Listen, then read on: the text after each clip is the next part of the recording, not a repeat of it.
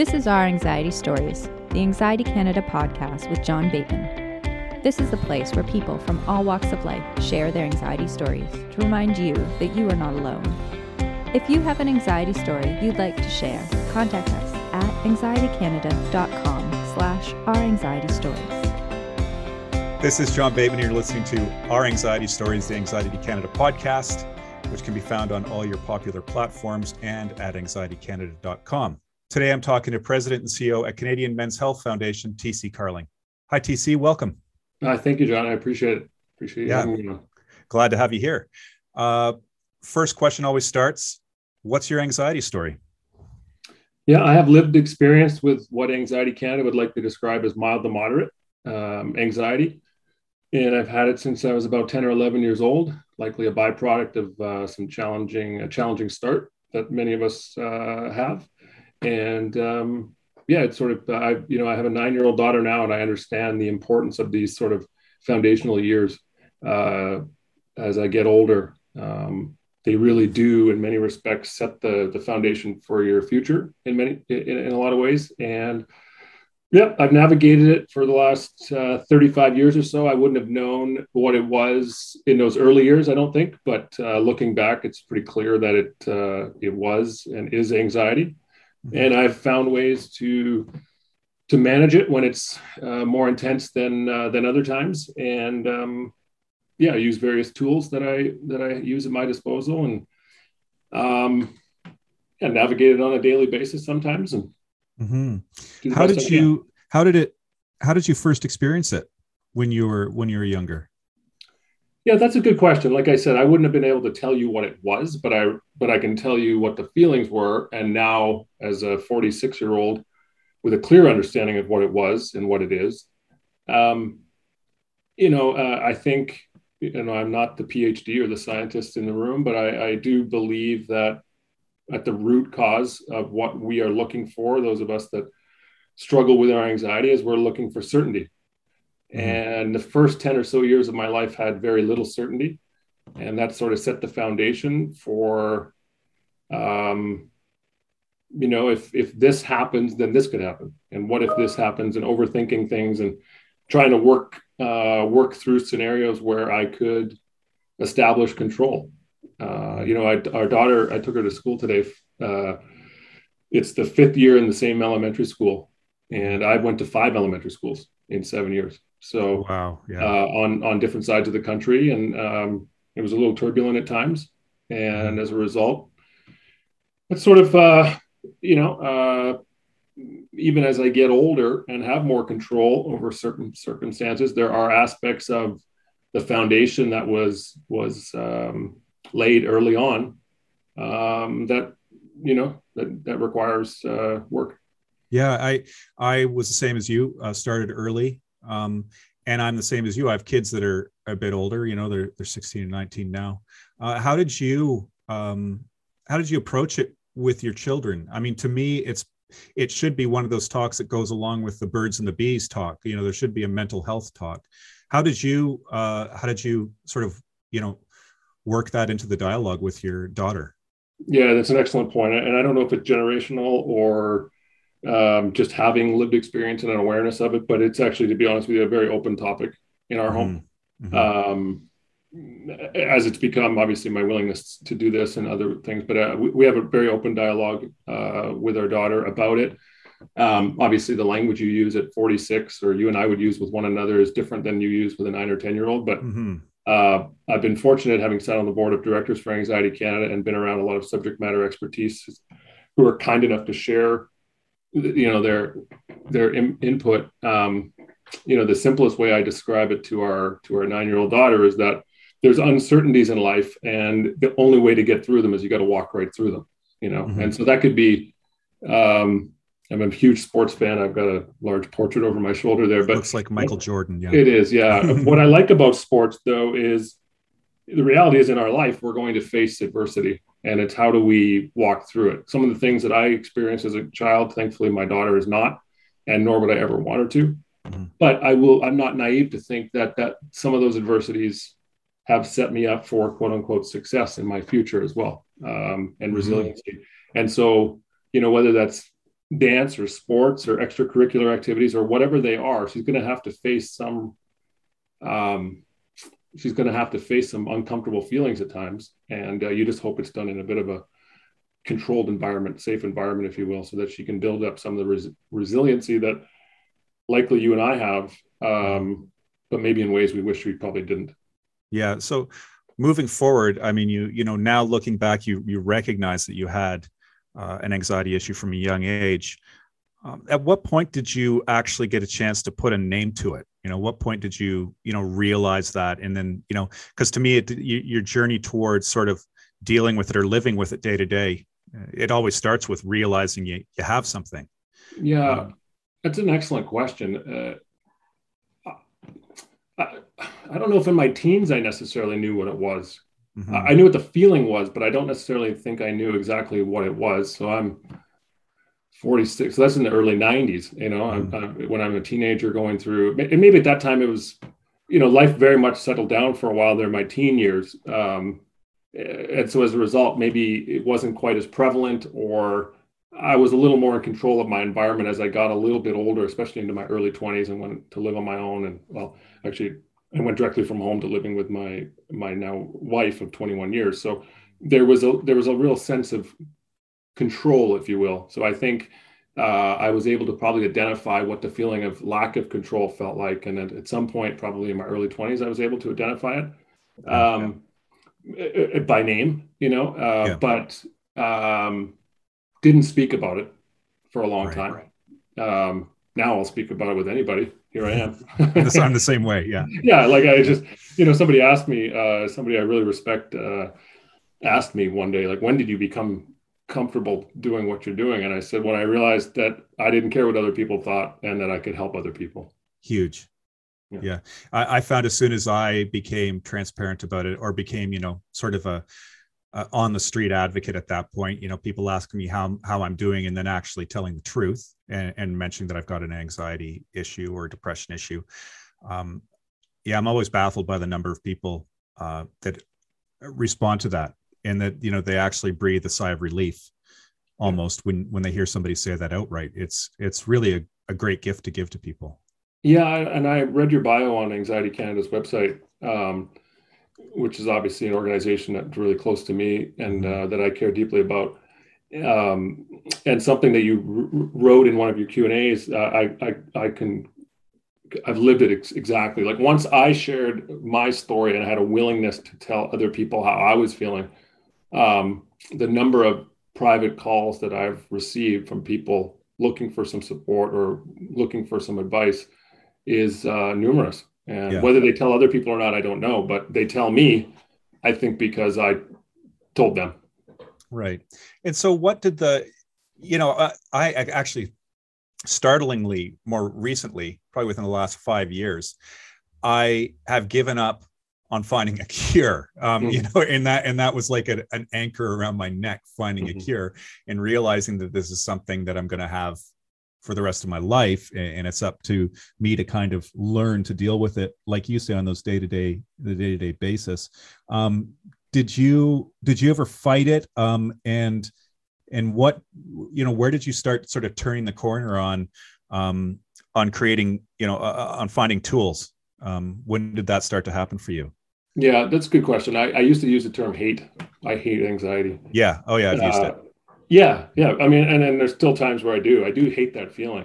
I think one of the things I've had to do to educate sort of others, if you will, and I don't mean this because they're not educated, just because, is that they assume that I just feel anxious because I've told someone I have anxiety, that I'm anxious all the time, or I have anxiety all the time. I might live with anxiety at all times, but I'm not anxious at all times. Like, I'm not anxious right now, for example. Like, I might be this afternoon, something might flare up. I don't know. I might not be for 2 weeks or a month. I'm not sure. But so I'm not sure. I definitely, it's not a love-hate. It's a hate. I don't like it. I don't like the way it feels. Fair. But I do believe that, that different successes, I say that without ego, but different successes in my life have come as a result of some of the things that, there is a double-edged sword to sort of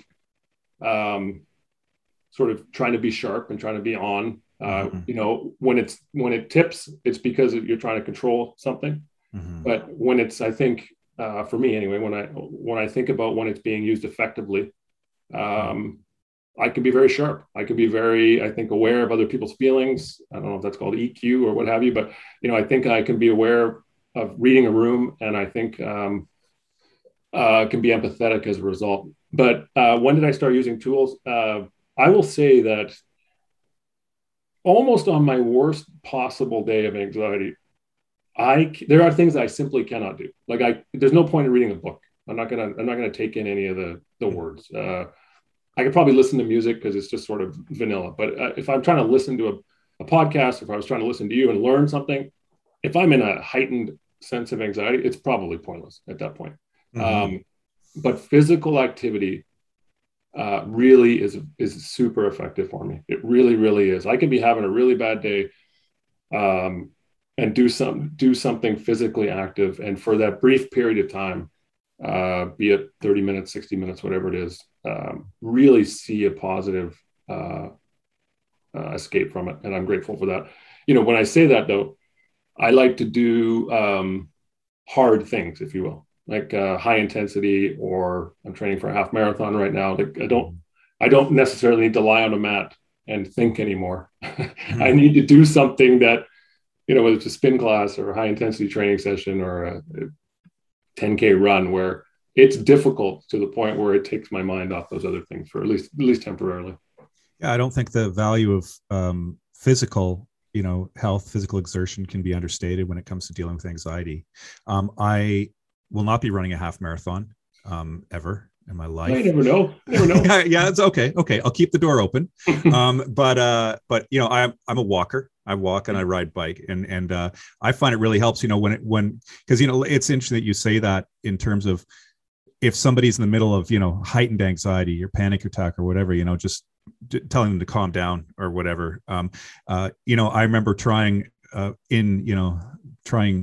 with great futility to meditate when I'm feeling really anxious. It just does not work. And I've come to understand that things like meditation and physical activity, they're the things you keep doing when you're kind of feeling good or feeling average and feeling good. And then that helps kind of reduce the intensity as you experience it. Yeah. For me, I actually said this to my sister-in-law at some point over the summer, is that I work out for my mental health and I eat for my physical health. It's interesting. I'm sitting in this position now of leading a national nonprofit for improving men's health in the areas of both physical and mental health, and we encourage men and their families to make simple changes in their life. But in reality, it's very clear to me now how I try to take care of myself. I try to eat properly for my physical health, and I work out every day essentially for my mental health. Yeah. Even though I think there's a notion that people are working out, of course, there's benefits to my physical health by working out, but I'm really doing it for my mental health. Yeah, totally. Tell me a little bit more about the Canadian Men's Health Foundation, sort of your journey there as CEO, and what you guys do. Well, thank you for asking. Foundation. Yeah, it's founded by a tremendous, highly respected physician here in Vancouver, Dr. Larry Goldenberg, a urologist. He saw a problem in men's health, and along with the founding president, Wayne Hartrick, they wanted to take on the men's health literacy or proactive health measures in a slightly different way than whether it be academic or sort of, from that perspective. They wanted to take it on from a marketing perspective and to try to get men's attention that otherwise pay attention to their health. They deprioritize, a lot of men deprioritize their health for a variety of reasons. Right. Could be family, could be stress, could be career, could be a whole bunch of things. Embarrassment often, being a man. And they don't have a family physician in their late teen years into their early 20s. And then of course, all of us in our 20s are indestructible. And then all of a sudden, one habit becomes the next, and now you're in your mid 30s or later, and the problems have started. And so how do you prevent those, the most common chronic illnesses in men? That's an area of focus for the organization through lifestyle changes. Approximately 70% of the illness that men suffer from are preventable through lifestyle. We have a campaign called Don't Change Much, and the website don'tchangemuch.ca.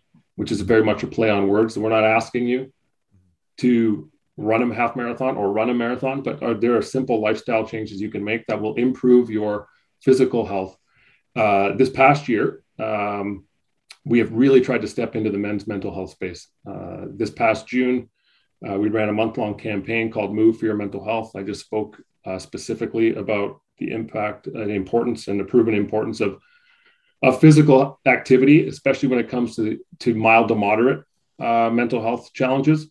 We partnered with Anxiety Canada on that exact campaign because they have a great subject matter expertise when it comes to mild to moderate anxiety, and we both have a shared desire to reach more men and their families. So to answer your question, I originally joined the organization in 2013 at its launch as the Senior Vice President of Operations. I left the organization for other pursuits for a while, but actually was asked by the board of directors to take this position, and have sat in this seat now since February 1st. So it's very rewarding. My passion never left. I sat on the board for 6 years. I believe in what Dr. Goldenberg is trying to do. And as we step into the men's mental health space, I think there's a real opportunity in Canada to partner with like-minded organizations and become real leaders. Yeah, I think it's two men here talking and being. I guess I had some of that issue, kind of, the stereotype, what's expected of a man, and the stigma around mental health. So it's really great thing that you do. I think men need to be sort of addressed separately because there's men don't seem to be as forthcoming with what's going on inside. Yeah. I often hear the statistics that women are affected more by mental health issues, but it's because a huge percentage of men don't report. That's right. Yeah, I believe, if I'm not mistaken, I think one of the statistics that we use that we've got from Anxiety Canada is only about 30% of the mental health services are accessed by men. And I don't believe it's because it's a 30-70 split. I believe it's because the women are the ones that are encouraging one another, feeling comfortable in asking for the help that we all need. So, yeah.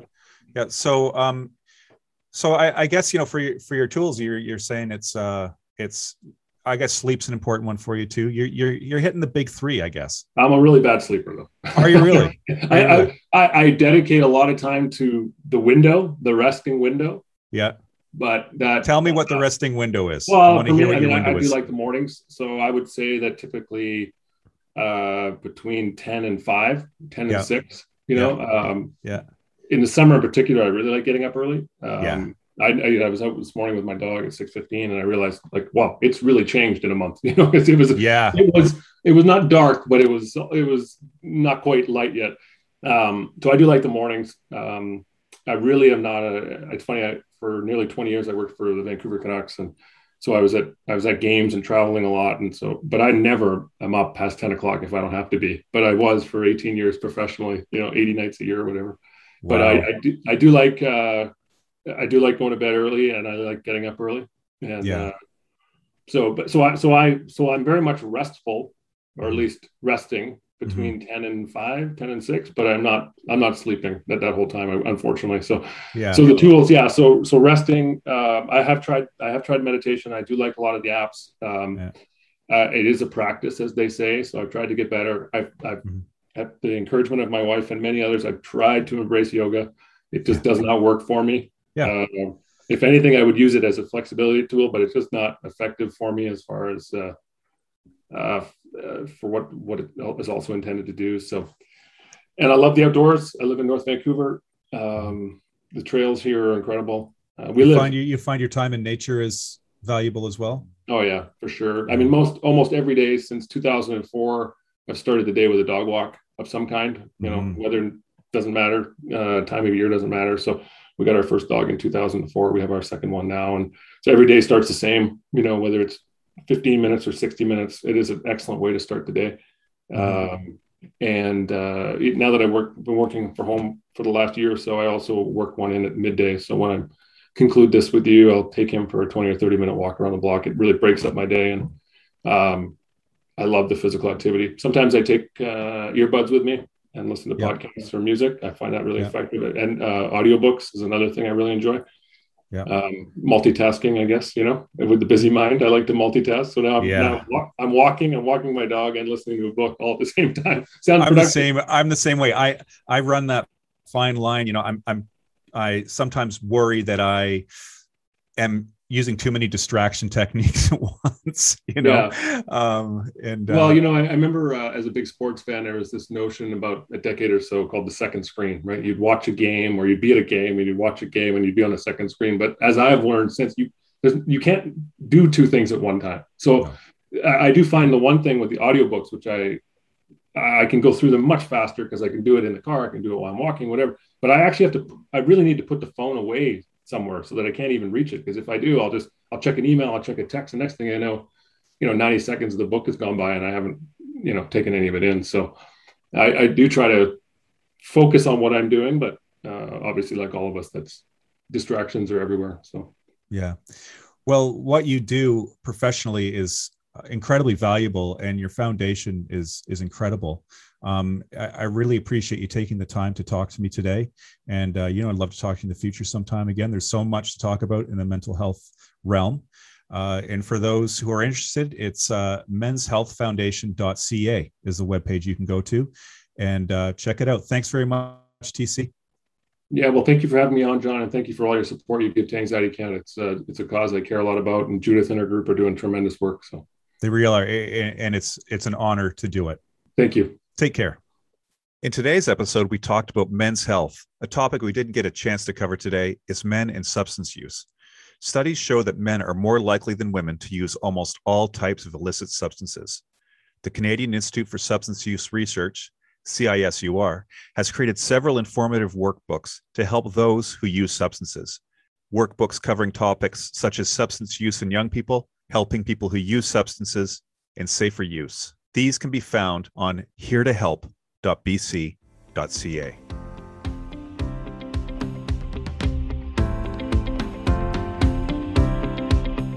Thank you for listening to our Anxiety Stories. If you'd like to support this podcast or Anxiety Canada, go to anxietycanada.com.